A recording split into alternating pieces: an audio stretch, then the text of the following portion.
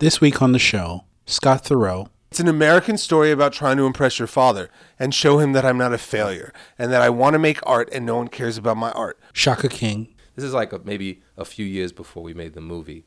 Chris comes, and Chris has watched me, Keith, and my cousin do this for years. Mtume Gant. Scorsese was trying to strangely mute it because I don't think he was really ready to deal with it. And Marcus Penn. Do you think you have a better understanding or just a more wide range or appreciation of movies than, say, a Hans Zimmer or John Williams? Like, do you really think Hans Zimmer has ever seen Pootie Tang? Hello, listeners and viewers. This is Warren Wade Anderson. Welcome to the 86th episode of Inside the Phoenix. As you just heard in the cold opening, we have 4 guests this week. Scott Thoreau, musician and film composer. Shaka King, writer and director of the feature film Newlyweds. Mtume Gant, writer and director of the short film Spit. And my co-host, film critic Marcus Penn. In preparing this discussion, I wanted to start the conversation with Scott and gradually cast a wider net to include Shaka's short film Moulin Rouge. As you will see and hear, my plans went off the rails a few minutes into our discussion and quickly evolved into a thought-provoking dialogue that no one could have anticipated. With all that said, let's join my discussion with this week's guests. I started by asking Scott, how do you think of your artistic endeavors? Do you think of yourself as a composer? Do you think of yourself as purely a musician? Do you think of yourself what do you think of what do you think you're pursuing? I'm pursuing beauty. And that is however I can convey it. And right now, the avenue that I have been going for is that of film. Mm-hmm. So when I am making film, I am hoping that I am a film composer and not doing horrible things and ruining people's movies. But I think of myself as a musician, and I hold myself to a very high standard of that isn't just anything.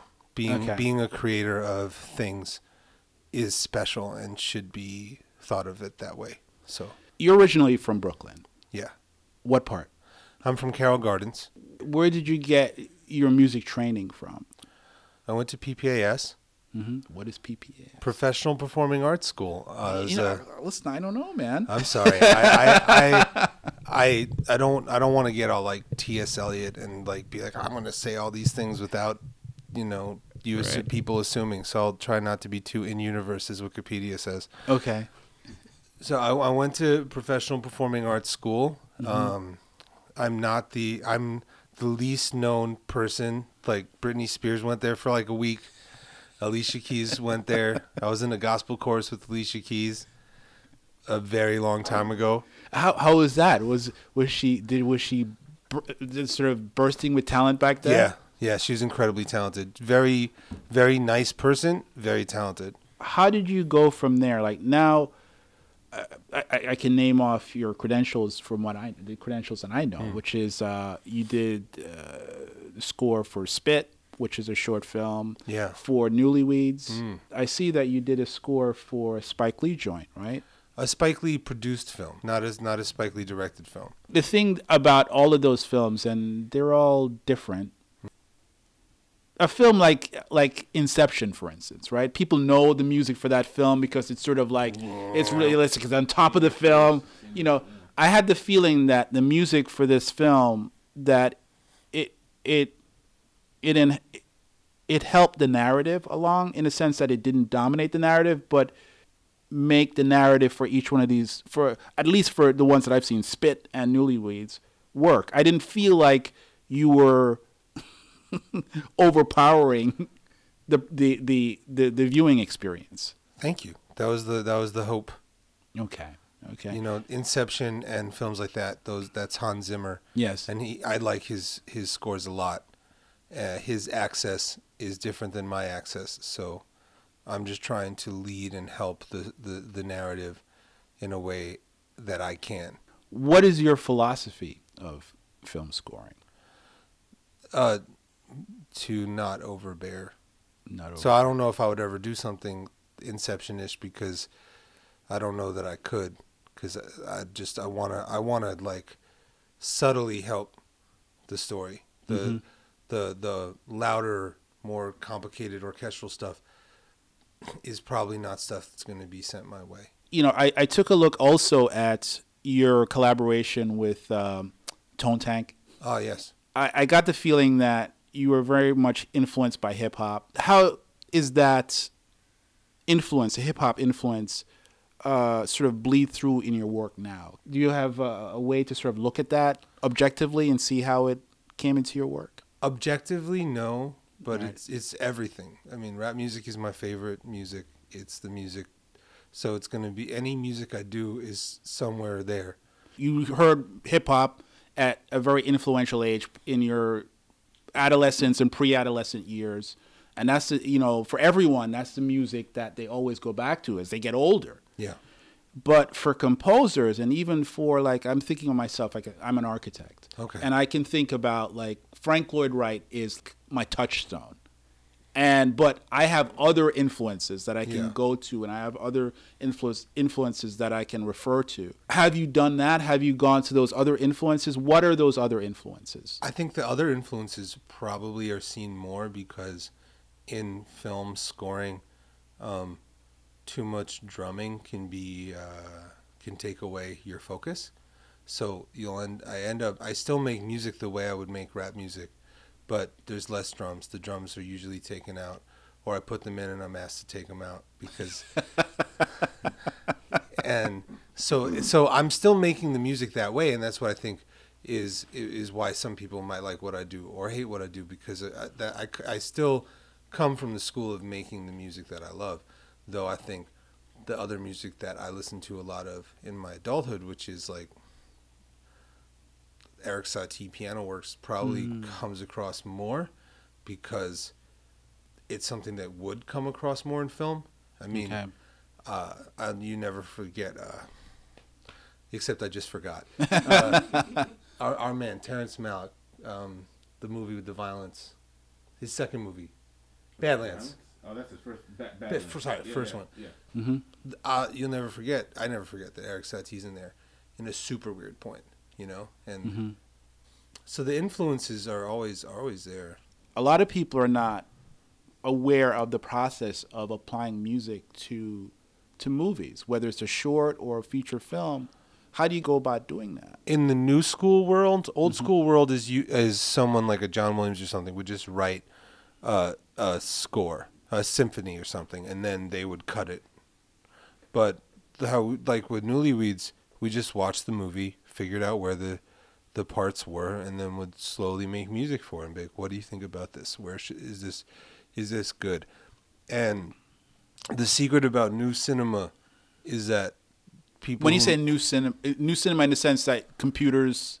Oh, just like whatever the past 20 years. Okay. And the next 20 years is that composers should get out of their egos and make less music. And you see that in movies, is that movies have a lot more silence. In Valhalla Rising, there's like 3 instances of music the entire time. And when they do, it's like you focus on it. I feel like European filmmakers in general use music much less than American filmmakers do. Yeah. Because I It's a think, different style of filmmaking. and a few years ago I realized how influential, indirectly and sometimes directly, I think Robert Bresson is one of the most influential films, and within art house and indie, whatever. And he's another one who hardly has any music. Like, I trace from Claire Denis, Bertrand Bonello, Michael Haneke. So many people borrow heavily from him, and he hardly has music in his movies. So I think that's a big part of it. I think it goes almost directly back to him. Yeah. I think it's a modern European though, because if you look at Kieslowski, Kieslowski in the '90s flooded his music, his movies with music. But music's an interesting thing because I then I started to get weird. I started to go, everyone's going silent. maybe I should like flood the thing with music for like is this- 10 minutes. You know what I'm saying? Like for like if it's 12 minutes, it should be 10 minutes of music. Do we all agree with that? Like, do we all agree that there's less and less music with independence? I know for like the commercial films. I think Silent and Quiet. I mean, watching like so many films this past year on the film festival circuit, Silent and Quiet is really popular now. I think in independent, especially American independents, and in those silent quiets. They can't afford to pay people to make music. And that's true too. But I think also in a lot of those sort of silent quiet moments, you're not noticing that there's like cheesy music there. Yeah. There's like sort of cheesy beach house, as Scott calls it, music. And it is beach. That's great. I mean, that's like literally the best terminology for it. Does sound like, wind chimes, but with melody. Yeah. I didn't know if you were going to ask, but I was prepared with my list of favorite movies. One of them is Freddy Got Fingered, which I think. Oh my God! I think is another underrated movie. It's an abstract masterpiece. It's so random. It's incredible. It's Dadaism at its finest. Yeah. It's Dadaism. You've It's never seen Freddy consumption. It's mania. It's a weird movie. He jerks off 2 types of animal dicks. But at the end of the day, it's an American story about trying to impress your father and show him that I'm not a failure and that I want to make art and no one cares about my art. And it's told in such an insane way. It's the toolkit is insane and strange and beautiful, and Shaquille O'Neal's in there, and like he why beats a girl's legs who can't feel. Yeah. She has no feeling in her legs, and she gets off by being beat on her legs with a like cane. it's as weird as like a clown film or like even some of our like it's weird, but like it doesn't get compared to Strasik or something. Right. But it's one of my top 5 favorite films. But this what we're talking about right now ties directly to what Warren's saying. Like, what do you like? Do you think you have, and again, this is being presumptuous, do you think you have a better understanding or just a more wide range or appreciation of movies than, say, a Hans Zimmer or John Williams? Like, do you really think Hans Zimmer has ever seen Pootie Tang or Freddy Got Fingered? You know what I'm saying? I hope he has. But I don't think so. And you know all the movies. Like, I feel like they're just an E.T., Inception kind of world. Like, I don't see them going to like Anthology Film Archives or watching Super Troopers or something like that. And you know what I mean? Like, it's there's too a bad wider because range. I think that's if Hans Zimmer, I think he would do a great comedy film. So let me go on. Let me get to Mullions.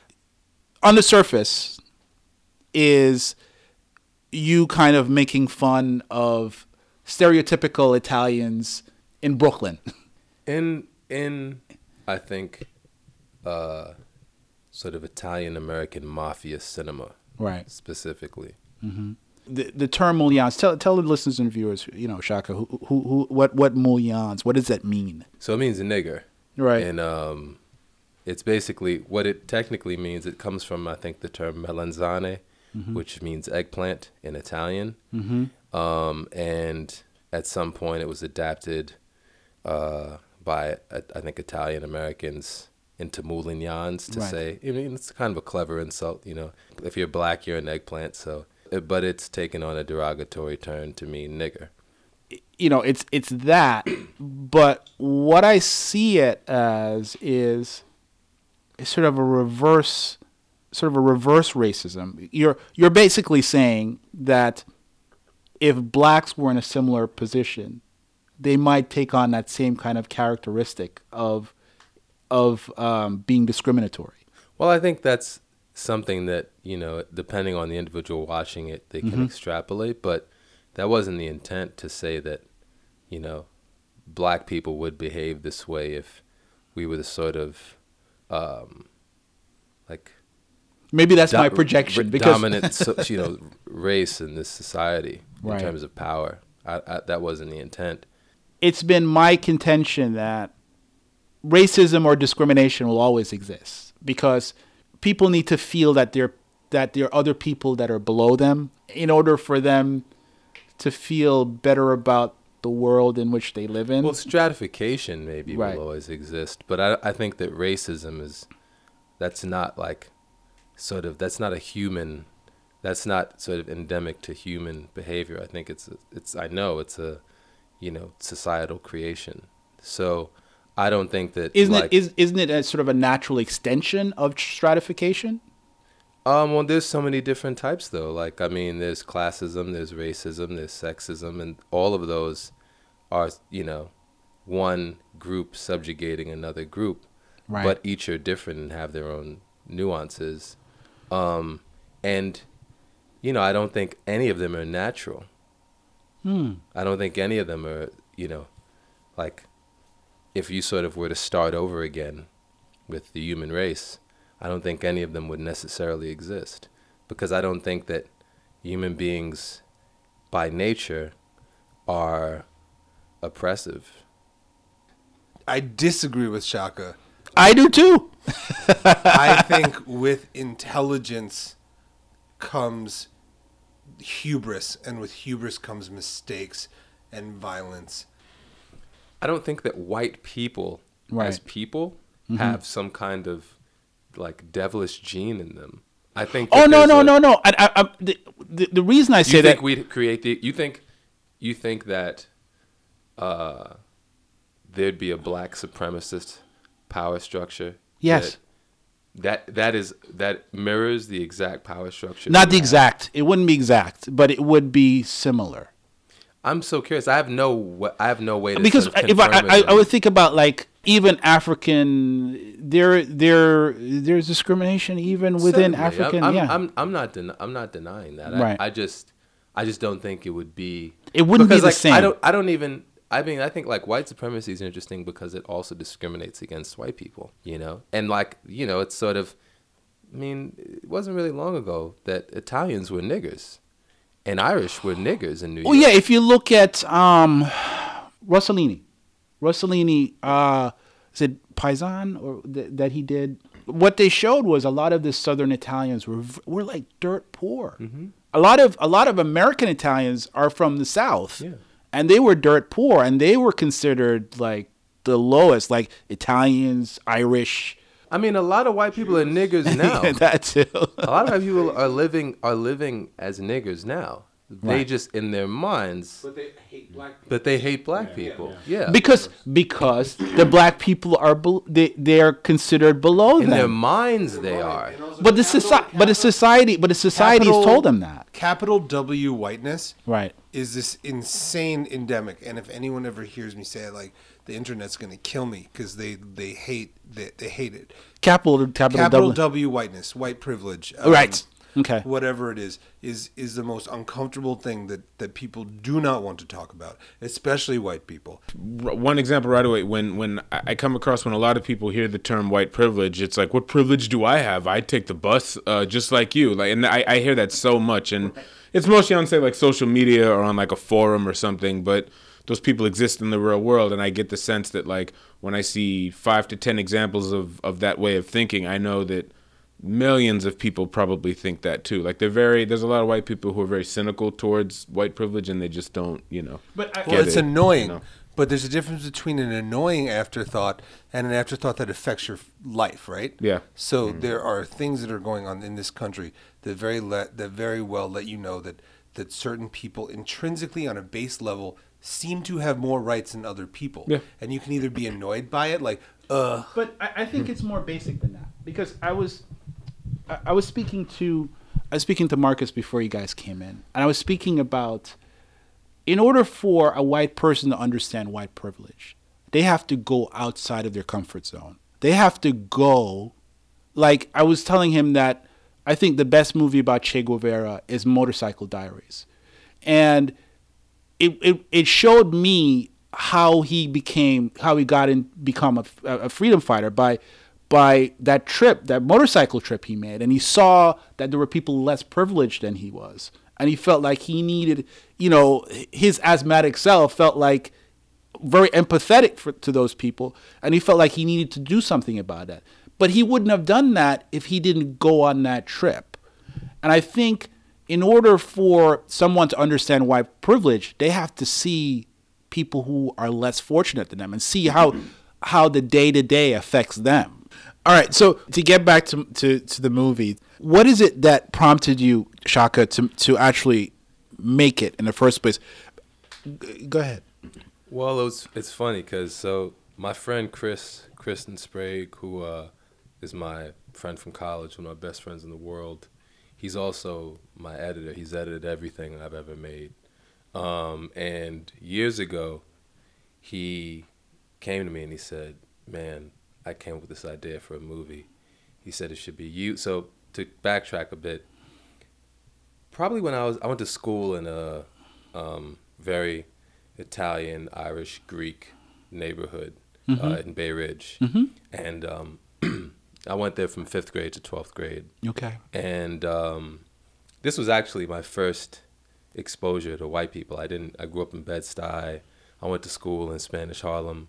So I didn't really interact with any young white people until 5th grade. Okay. Which is actually early for a lot of, black people who grow up in a black neighborhood. Yes. And so, my concept of what white people were like was informed by television, So, I had, you can kind of wrap your mind around sort of the idea of whiteness that I had. So then I get to this school and I meet all these kids who they don't fit into that sort of avatar of whiteness that I've, seen on TV my whole life. They're drastically different. And they were really interesting. They were really funny, a lot of them.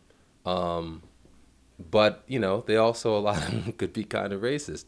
And what was interesting was that in hindsight, just as I was influenced by sort of, hip hop and basketball and sort of things that like black youth culture oriented things I was influenced by as a kid.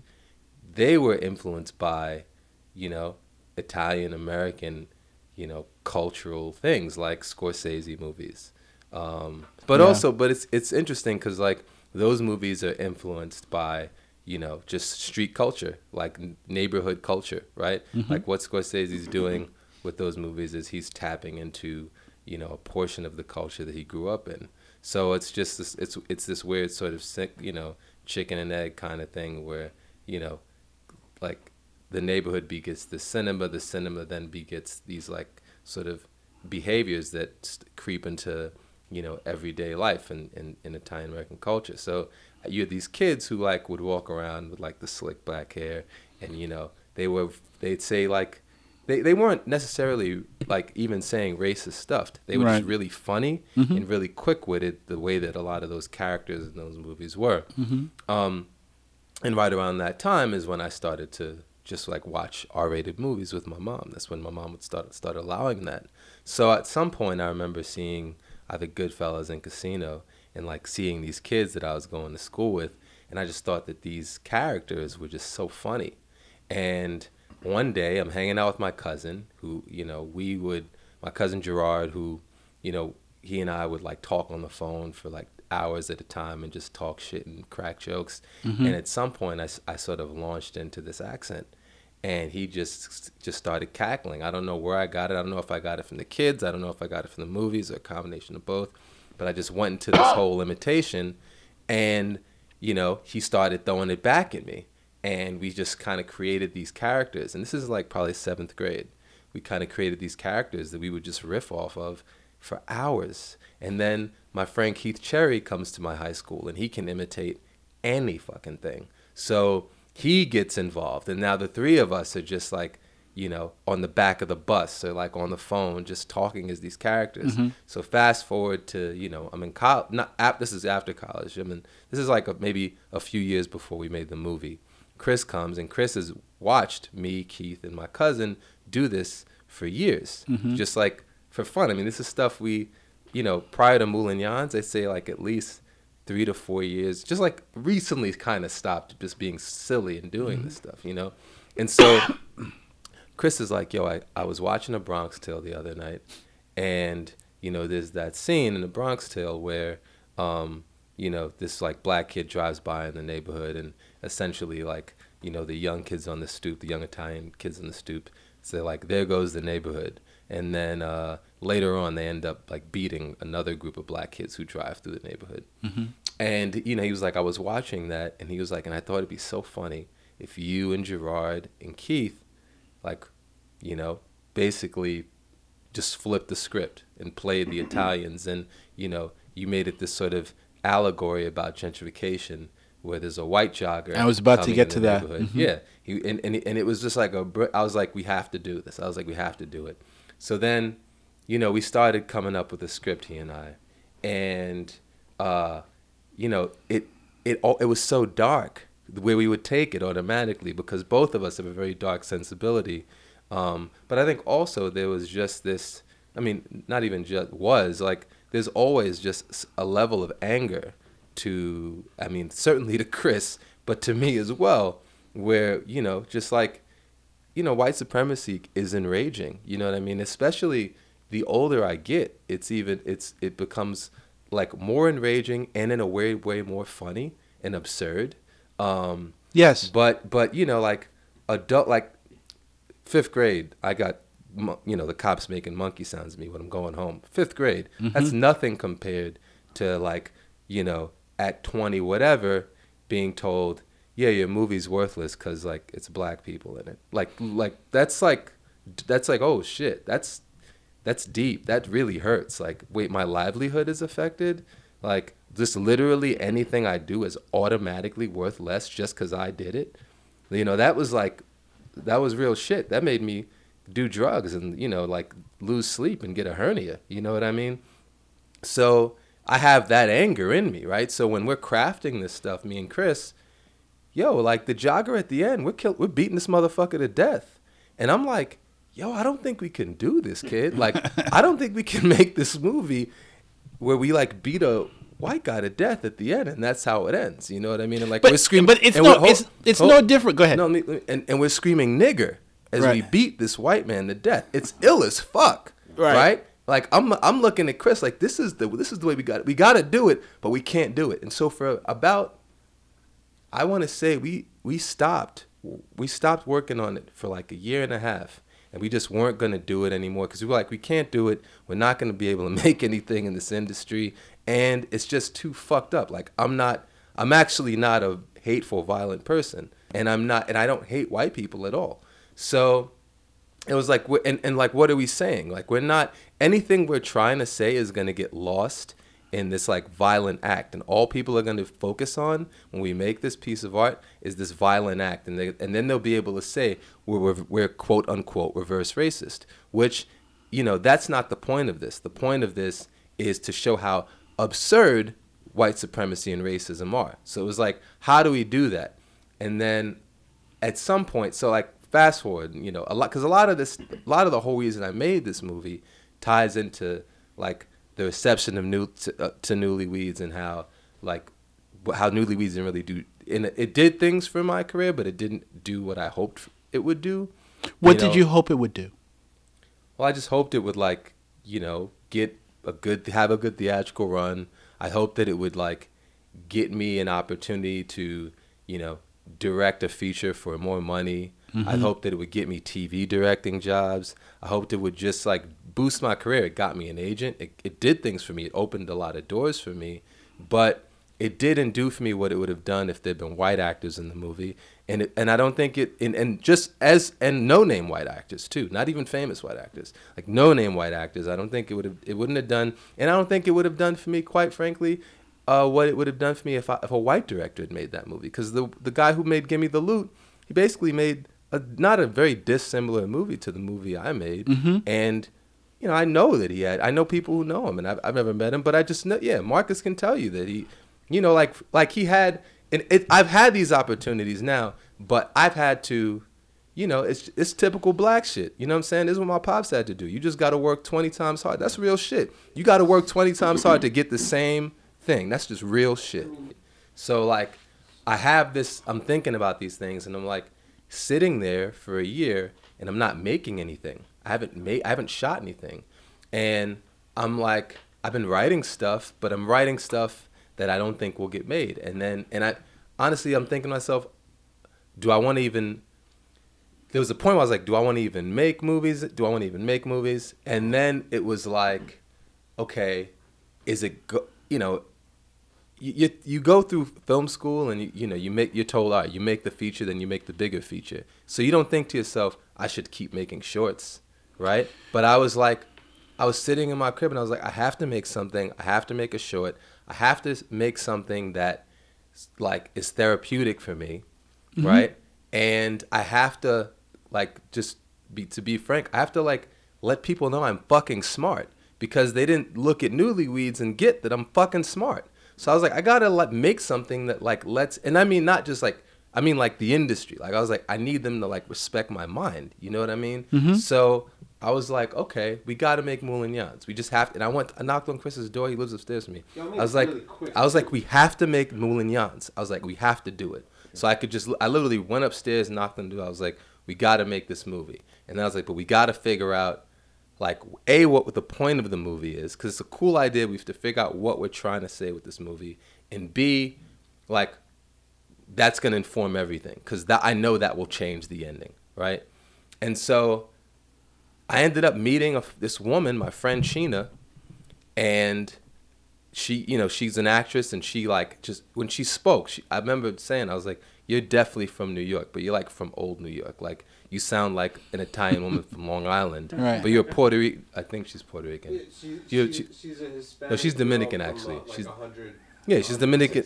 Yeah, she's a Dominican girl from uptown. But she sounded like this like Italian, like an old Italian woman, and it just hit me. I was like, oh. She should play my sister, and I should be mad because a white guy talks to her, because that's it. That's everything. You know what I mean? Like, and that's a comment on so many things. That's a commentary on patriarchy. That's a commentary on the patriarchy that exists in sort of like these, like in sort of the cinematic portrayals of Italian American culture. You see it all the time. Like they smack their wife, and it's like. And laugh, you know what I mean? Or like they like, you know, their sister like can't fuck anybody. Right. You know what I mean? They have to be a saint. Like I was like, okay, so we satirized that. I said, but then also it just, you know, it's like that thing. Like that goes back to Emmett Till. You know what I'm saying? Yeah. So it's like it's it nudges at that too, you know? And once we went there, the whole story just came to me in like a day. Like I just got the story down. I realized, oh, we can like sort of crack these jokes up front, and then once my sister comes in the picture, it kind of will take on this other tone that's much more serious and violent and dangerous, but still funny. Could you see this as a feature?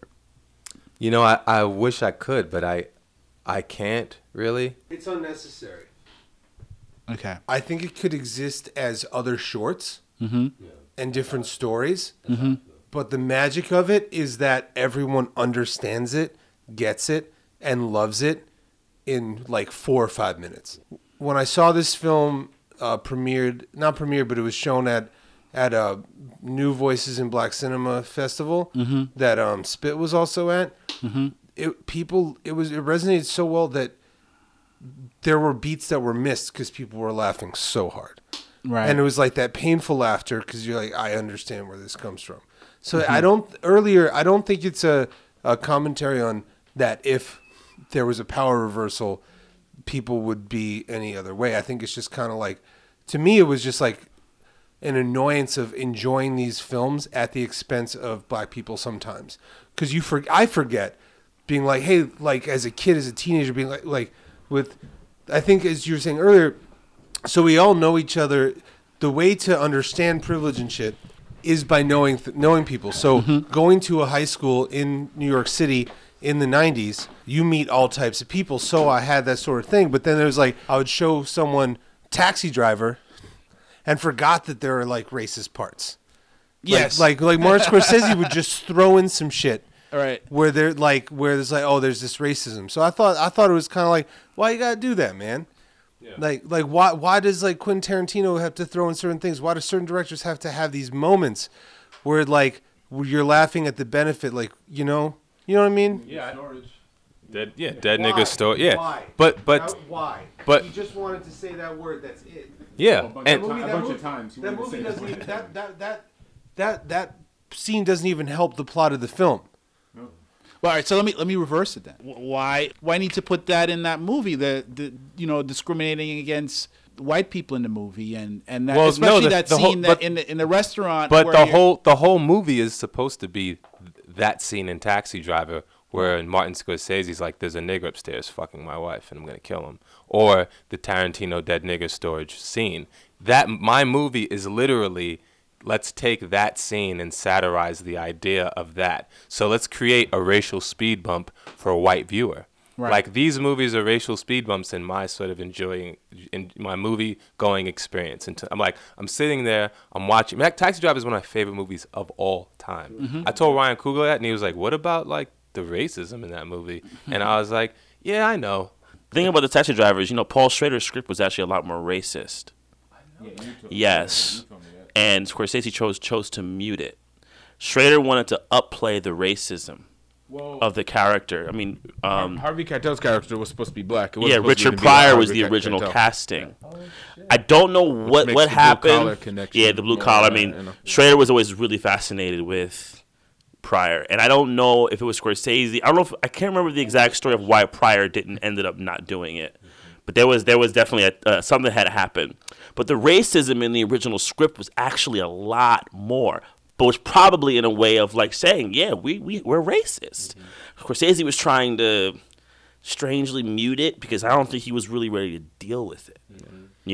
But then that's why it comes out so freaking awkward. It's so awkward. It's so awkward when you see 4 black pimps in a freaking room and you're just like, what is this? And not just in a room, but the eye of the camera just makes them villainous. I mean, again, pimps aren't great guys, but the way that the camera slowly zooms in on those pimps in the diner is just like they're the most evil, vile, folks. Not even the pimps. There's a young black guy walking past Right, Travis when- Bickle. when- No. It's not that the scene. regular It's not that scene. black It's just dude. some young black guy just walking by, and it's that cut back and forth where Travis is following him. He's just looking at him, and he's not doing anything. And it's funny because Taxi Driver is one of my all-time favorite movies too. And people are like, but it's racist. And my thing, I'd say a couple of things. One, it's not like I'm rooting for anyone in the movie. Like Travis Bickle isn't like, but that's a problem because some people do look at Travis Bickle as cool. Just like how when people watch Clockwork Orange, they think Alex is cool. But I like to. Neither of them are cool. But exactly, my thing. That movie, I just stepped They're back and watched psychopaths. this story. Yeah. You know what I mean. Yeah. You can be incredibly frustrated by something and be offended by something and still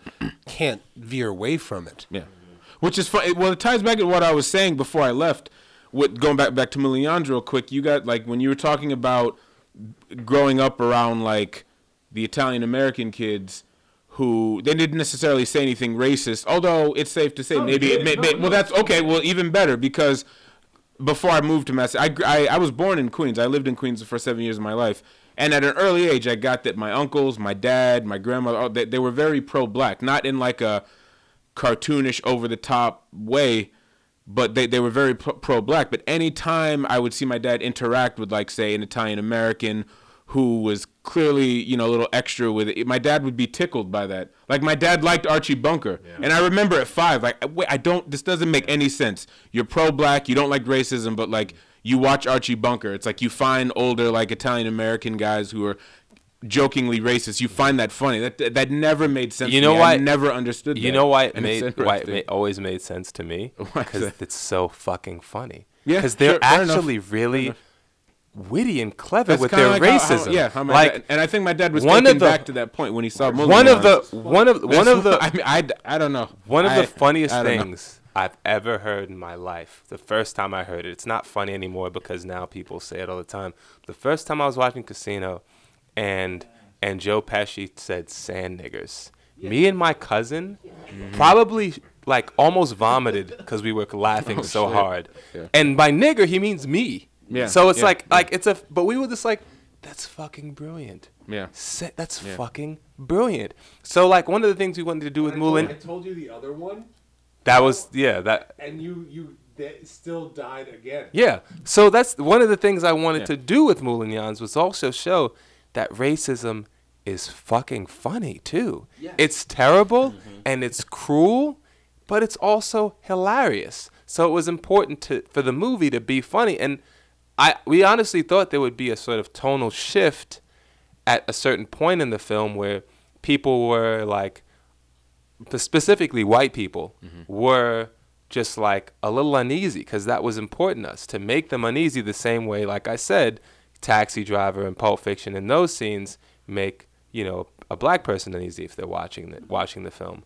But in many instances, that just isn't the case because they find it so funny. Yeah. So it was interesting to have that, to get that reaction. In a lot of ways, the movie was an experiment to see, well, how will this play? A lot of people make shorts, including Mtume, to test out ideas. Mm-hmm. And what were you? I mean, I think you probably just said it.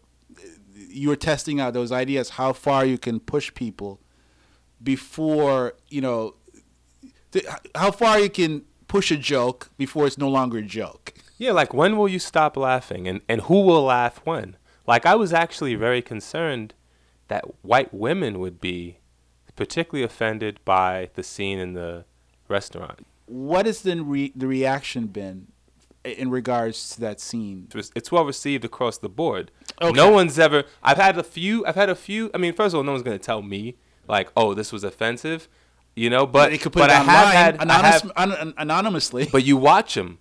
You know, you watch people. You kind of see how people react to it. One of the things when I first made it, I would invite people over and just like watch their face and see when they reacted and how they reacted, and across the board, like generally speaking, there was no backlash. You'll let me know if you don't want to tell this story. Okay. Sarajevo. Oh man. Please, do you want to tell that story? Yeah, I do actually. Sarajevo. That was crazy. I screened it in Bosnia at this film festival. Okay, all right. And my last night there, this was amazing. You're welcome. This was amazing. So I'm hanging out. I made some really good friends there. Really met some like people I really dug. You know, from around the world, but a lot of Bosnians. And I'm chilling with these friends I made. And this woman comes up to me. This like really, really beautiful woman comes up to me, and she's like, "Oh, I really loved your movie," you know. And you know, I have a girlfriend, so I wasn't trying to, you know, but you know, you're feeling yourself regardless. You know what I mean? Because like, you know, it's a beautiful woman saying that, so you got to, you know, that does you know, boost the ego. You know what I mean? Yeah. So I'm just like, oh, you know, yeah, thank you. And she's like, yeah, you know, I really loved like, you know, the nigger part, you know, like the nigger, and you know, I'm like. She's like, she didn't even say that, because that would have made sense. No, she My bad. She said, film. That's right.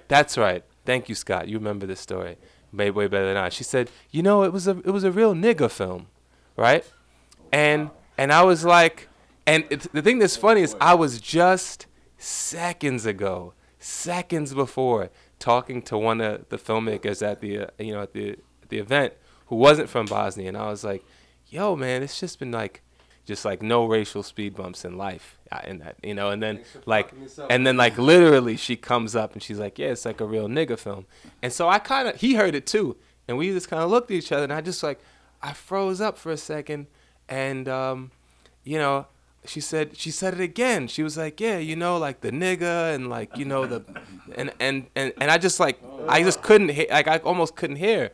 And then she walked away, and She was a Bosnian? She was Bosnian. She walked away, and I said, excuse me, I gotta go talk to her. So I went up to her, and I said, hey, what did you mean by it's a real nigga film? And she could tell just from, because I tried to do it in a way where we could have a real conversation. It was right. R. No, it was A. It was A, not hard R. It was A. She meant nigga like rap nigga. Yeah. She didn't mean it nigger. She meant it like rap nigga. Okay. So I went up to her. I was like, "What'd you mean by that?" And she said, "Oh, you know, like Spike Lee." She said, "Oh, you know, like Spike Lee, like, you know, nigga, like." And she was like, "You don't like me saying that, do you?" And I said, "No, I don't." I said, she was like, "Oh, you know," she's like, I like saying it, you know. A lot of white people do. And I might have said that. I don't remember what I said, but I was just like, yeah, you really shouldn't say that at all. I was like, it's like very offensive and like derogatory. That's the question I was going to ask you. Yeah. Now. So the guys are sitting on a stoop. You're sitting on a stoop. It's hard not to draw that conclusion. I mean, not the conclusion, to draw that line between you're short and do the right thing, right? And how do you respond to that? Because people are going to, again, to look at on the surface, and a lot of people are going to react on the surface. Very few people are going to react 2 levels below. How do you respond to that sort of response? But what do you mean? Well, people are going to, just like that Bosnian lady, she didn't see your film for the individual film that it is. She saw it as a derivative of Spike Lee. Well, people are going to do that for the rest of my life. I'm just prepared, and it doesn't really... The thing is, like, yeah, it doesn't... that doesn't bother me, like, in the least, actually, because I've sort of come to expect it after, like, over 10 years of making films and just having everyone say, so you're going to be the next Spike Lee, or, the Spike... And just, like, you're just constantly, It's kind of like basketball and Jordan. If you're good at basketball... Like, everyone's like, are you going to be the next Jordan? Or, like, are you going to be the next LeBron? Yeah, there's only like, to a lot of people, there's only one black director. But I'll tell you what, like, when they go, like, people are going to, as more black female filmmakers are making movies, they're going to be like, are you the next Ava? If there's a black woman black woman in her 21-year-old black woman right now who makes a movie and it comes to prominence, and like, are you going to be the next Ava?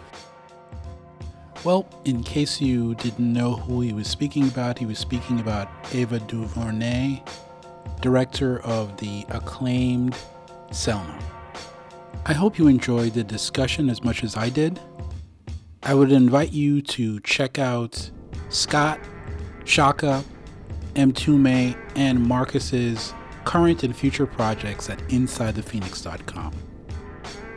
This is Warren Wade Anderson. Thank you for spending time with Inside the Phoenix.